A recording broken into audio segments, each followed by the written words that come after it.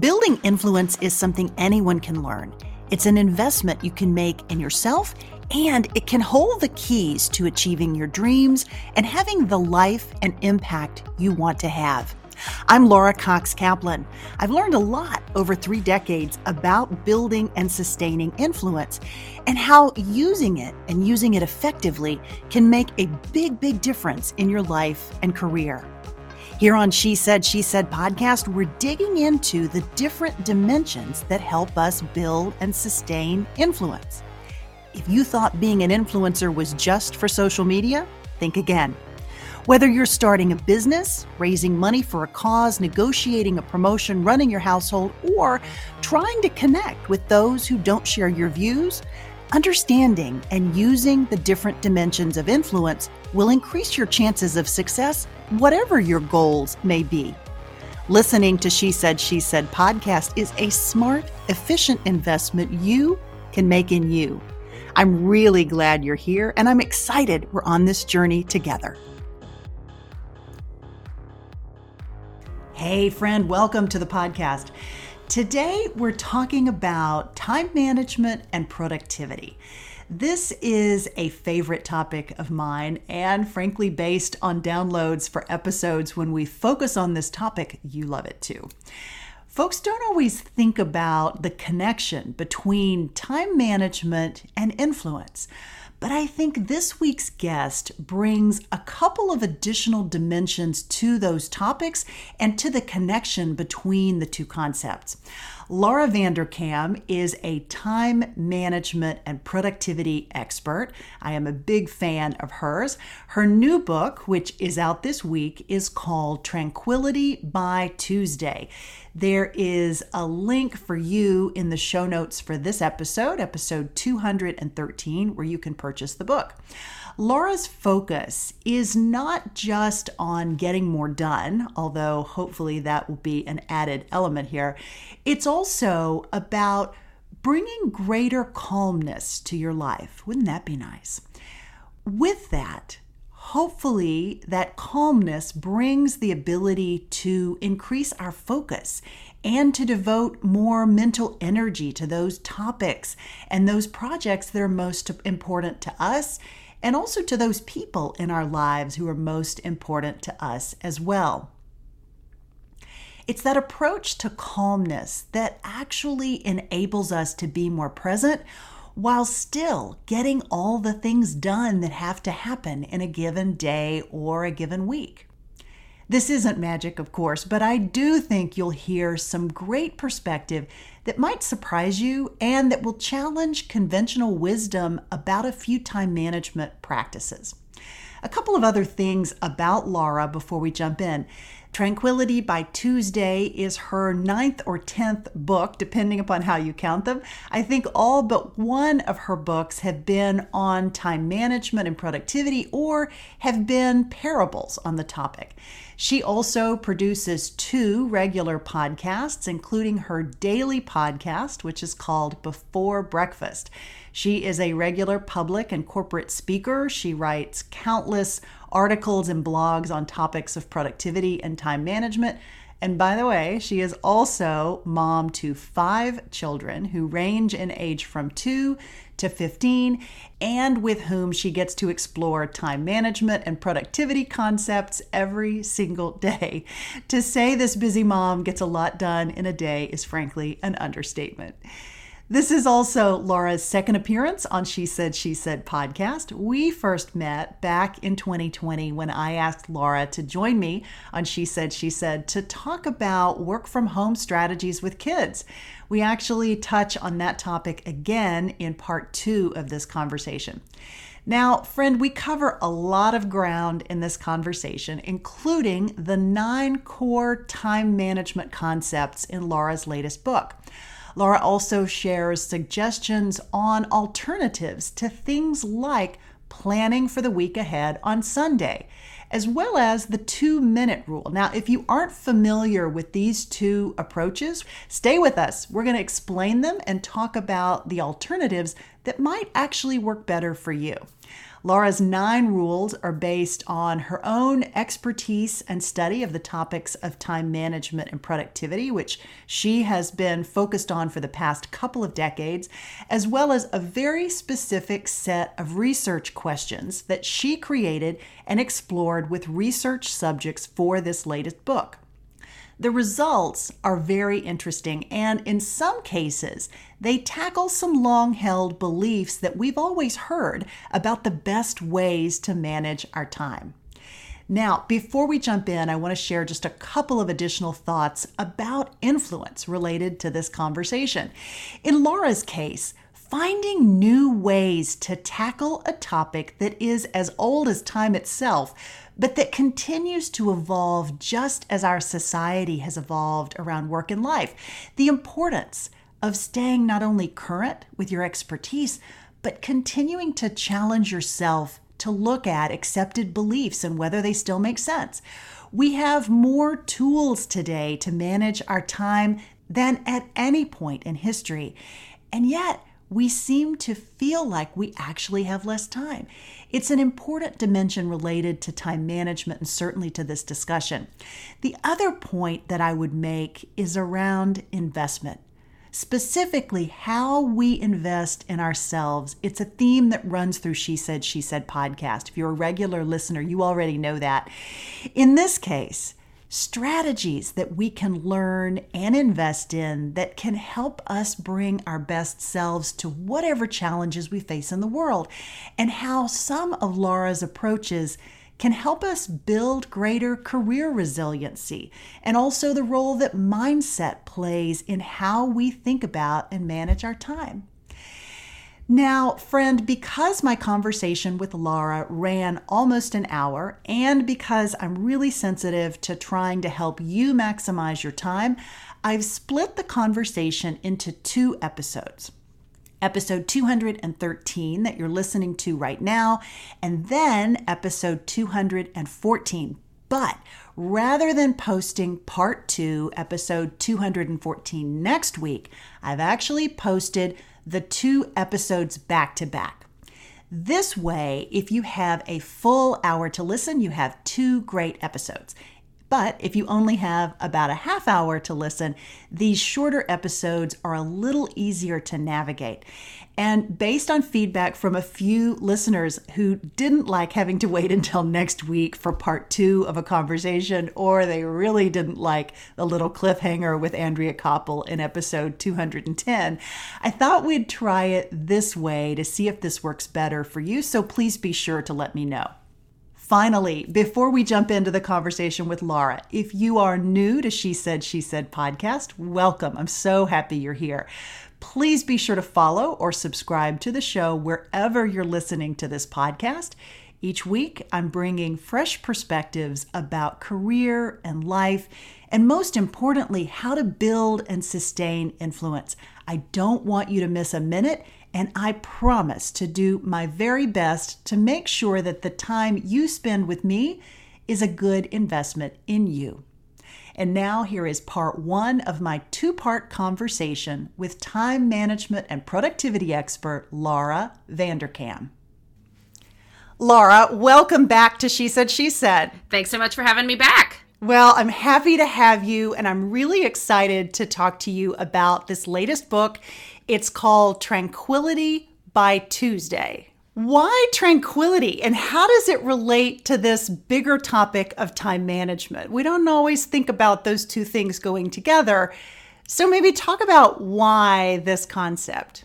Yeah, well, I think a lot of people feel very much like life is chaotic, like there's things happening all the time, stuff coming up unexpectedly, constant inputs. We're managing work, we're managing families, our various other responsibilities.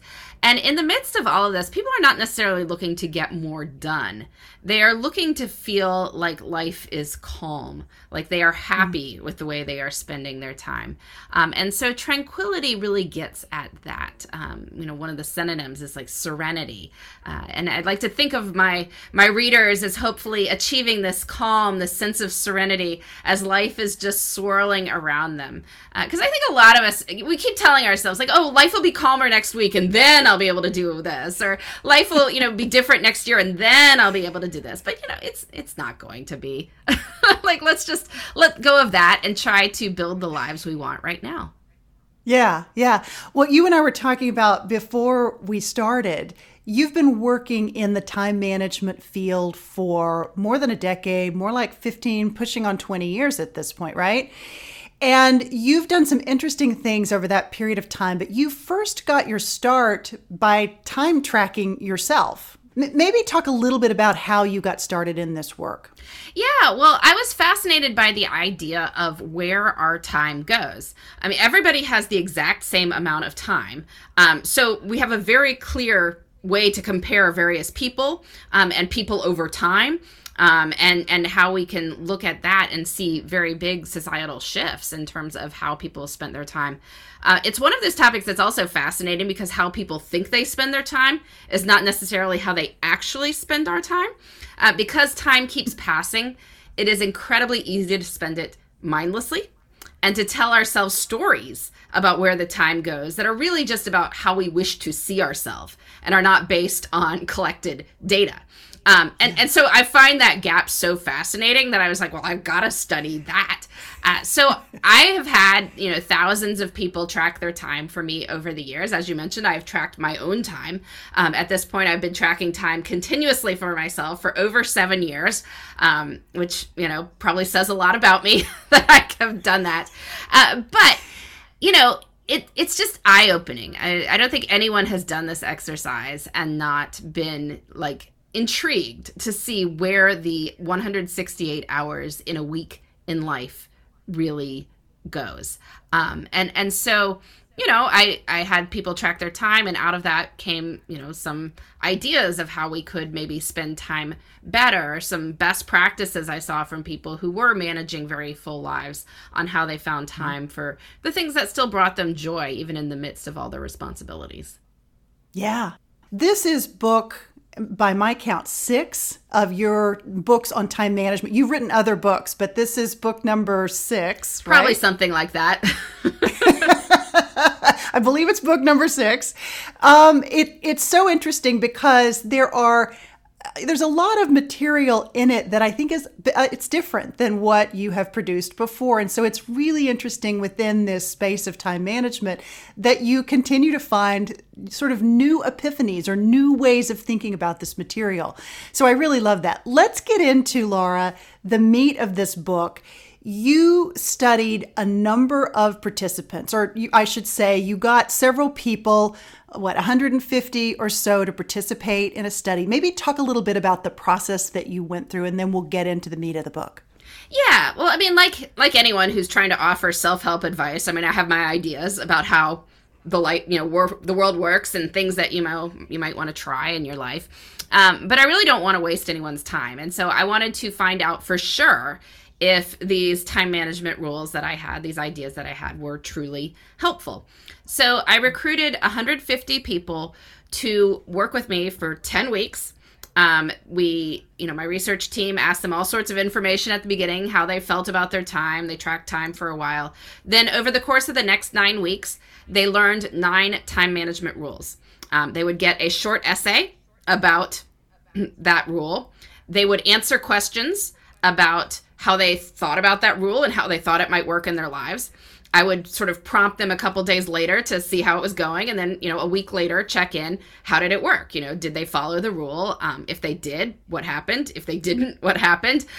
Did it work as they thought it would? How did they feel differently about their time? And then I kept tracking how they felt on various dimensions of time and happiness over the course of the study. And so at the end of 10 weeks or so, I could see, if you do these 9 rules, what happens? And the short answer is that you feel better about your time. Different dimensions between how you feel yesterday or feel in general. It's about 15, 16% better about your time overall. Certain dimensions were much higher. Like, for instance, people said, felt 32% better about, how much time they were wasting. Like, they were less likely to waste time on things that were not important to them. So those were all great discoveries. And, my promise to people who read this book is that if you try out these 9 rules, you most likely will have similar results. So this is all statistically significant with a broad range of people. So I'm very hopeful that you will also feel better about your time and feel like you're wasting less time, even if you don't really have a whole lot of time to waste in the first place. Yeah. You also talk about in the book, while this is not a treatment for depression, at the same time, many of these rules, maybe all of these rules when taken together, can actually increase your overall happiness. And for some people who are maybe not diagnosed as clinically depressed, but are struggling with being blue or being sad or being motivated, that these things working in tandem can actually help them pull out of that without medication. Yeah. I certainly am not trying to take the place of proper, psychological care, mental health care for anyone. But many of these things do, in fact, improve your emotional well-being. Just as an example, one of the rules is to move by 3 p.m. every day, just to get a little bit of physical activity before 3 p.m. every single day. And it turns out that people who, move regularly do, in fact, feel better. It's one of the best mood boosting, tools we have out there. And it is, in fact, equivalent for people who do have sort of mild depression as, pharmaceuticals. It's about as, the equivalent of that in terms of various studies that have been done.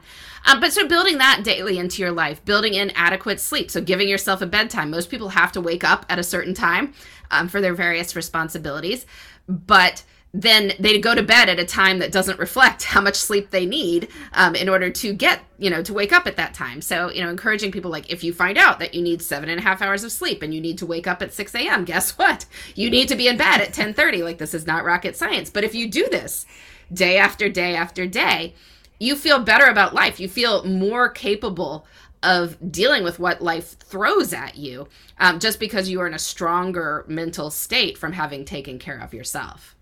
Yeah, I love that. There's so much that's packed into this book that it's very consistent with your approach. You are very practical, very straightforward, very realistic about the demands that people have on their times. I should also say too, for those who don't know you, and I know many of my listeners do know you, they're fans like I am, but you're also the mom of 5 children who range in age from 2-ish to 12, 14, something like that? Yeah, 2 to 15. I've got quite the range. You have quite the range. So you are a busy gal just in and of itself, and you work full time. You've got 2 podcasts. You're producing all these books. You're doing a ton of public speaking. You pack a lot into your day. So you know of what you speak, and you also know how important it is to have practical, realistic solutions for people. So I absolutely love that. One of the things that caught my attention right off the bat as I was reading through this latest book, one thing that kind of surprised me is this idea, it's rule 2, to plan on Fridays versus spending that time on Sunday to plan for the week ahead. Laura, talk about why you think there's a real benefit to Friday versus Sunday. Yeah, so I have been planning my weeks on Fridays for years, and I really am a bit of a Friday planning evangelist as a result of what I have seen at work in my own life. If you want to throw the 5 kids idea out there again, this is what allows me to manage my life with the work, the 5 kids, everything else that's going on, and still feel like I'm mostly staying on top of things, not always, but mostly. So first, the Friday planning is take 20 minutes Friday afternoon. Make yourself a 3-category priority list for the upcoming week. What is the most important things for you to do in terms of your career, in terms of your relationships, and for yourself? Figure out what those things are. Maybe steps towards your larger goals, whatever they are. Figure out when they're going to happen. Put them on your calendar for the upcoming week. Then You can look at what is already on your calendar for the upcoming week, various responsibilities you have, what logistics need to happen. Is there any, tough spots coming up? Are there things you can get rid of? Are there things that you don't want to do that would, can disappear? Are there things that can take less time? Are there, difficult situations you need to solve? Like a team is meeting late and it looks like the kids' camp show will be that day or whatever. There's just a million things that if you take a little bit of time to look at your week holistically, you can figure out. And so it doesn't take long to do this, but you get a sense of what is on your plate. You get yourself a sense of how you're going to deal with it, and then you are done. The reason to do it Friday, and ideally sort of Friday afternoon, for one, it's what an economist might call a low opportunity cost time. Most of us are not sitting there on Friday afternoon saying, I am excited to make progress on my personal and professional goals right now. Like we are sliding into the weekend at that point, right? Nobody wants to start anything new. But you might be willing to think about what future you should be doing. So if it was just going to be wasting time, like you're sitting around waiting until it's okay to sign off or leave the office or whatever, you may as well repurpose this time and turn it into, really what will be some of the most productive minutes of the week. The other upside of Friday versus Sunday is that if you need to do something that involves places with business hours, they are probably open on Friday, whereas they will not be on Sunday night. So if you realize you need to make an appointment, you're like, geez, my hair really needs to be cut before this big event that I've got coming up. Well, guess what? You can call the salon on Friday. They may not be open on Sunday evening. So that's something that you can do. Or, make a doctor's appointment or just a colleague. If you need to reach out and get a meeting on the calendar for the next week, you can't guarantee that your colleague or client or whatever is on email Sunday night, and probably they shouldn't be, right? So it's a little bit better to reach out to them on Friday, which is a respectful business hour time. And get it on the calendar then. But the last reason, and I think this is really kind of the most important one, is that, a lot of people start feeling Sunday afternoon like they're already in their Monday morning mental space. And some people call it the Sunday night blues or the Sunday scaries. Even people who like their jobs can experience this. And it's not that they dread going to work. It's just that they know there's all this stuff waiting for them and they don't have a plan for how they are going to deal with it. Whereas if you make that plan on Friday, you can go into your weekend feeling good. And then you get to enjoy Sunday and keep that Sunday feeling through the end of Sunday, as opposed to, taking a big chunk of Sunday to plan the upcoming week. Yeah. Do you have tips on maybe how to best utilize some of that Sunday time so that you take the planning you've done on Friday and really kind of start the week off on a strong point? Because you're not necessarily suggesting that you just plan on Fridays and put it aside and never look at it again until you get to the next week, right? What do you do with that planning once it happens? Well, certainly you can look at it, and you should look at it every day to have it somewhere that you're going to keep looking at what your priority list is for the week and your calendar and all that. I mean, I'm certainly not suggesting that you don't, for instance, when you leave work each day, look at what you have the next day, right? So you've got sort of a outline of the next day and you figure out what you need to do, and anything new that's come up, you're done with it. This is sort of the long range planning, right? To figuring out, your week holistically. But honestly, I don't think you need to do as much Sunday night as people tend to. Definitely you don't need to lay out your outfits for the week. I mean, I prefer, if I'm making lunches, I'll either do it in the morning or do it while I'm cooking dinner. So it's time that I'm already in the kitchen. I don't like to turn time that could have been relaxed into getting ready for the week time. I mean, I think we spend a lot of life sort of in preparation of one day for another. I'm trying to get people out of that habit. But, I think one of the best things you can do on Sunday night is plan something fun. Stretch out your weekend. Have a potluck dinner with friends. Go to a Sunday night exercise class. Go for a walk with your family. Go volunteer somewhere. But do something to stretch out your weekend, and so that you're focused on that rather than, what's coming up Monday morning. Yeah. And what you just said relates to one of the other rules about creating these experiences that let us make memories, and why. Let's talk about why that's important, why creating those experiences and those memories is so important as it relates to time. Yeah. So one of my rules is one big adventure, one little adventure. And this rule is that every week you should plan in at least two things that are out of the ordinary and fun, exciting, memorable. One big adventure, which is something that could just take 3 to 4 hours. So think half a weekend day. and one little adventure. So this could be something that's an hour or less, could fit on a lunch break, could fit on a weekday evening, not too extensive, but just something little that's out of the ordinary and different. And the reason to plan in these adventures is that they do make life memorable.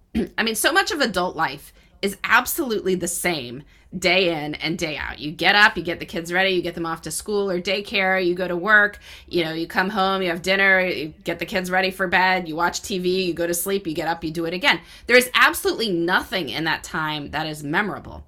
And when we don't remember where the time went, it is as if it is gone.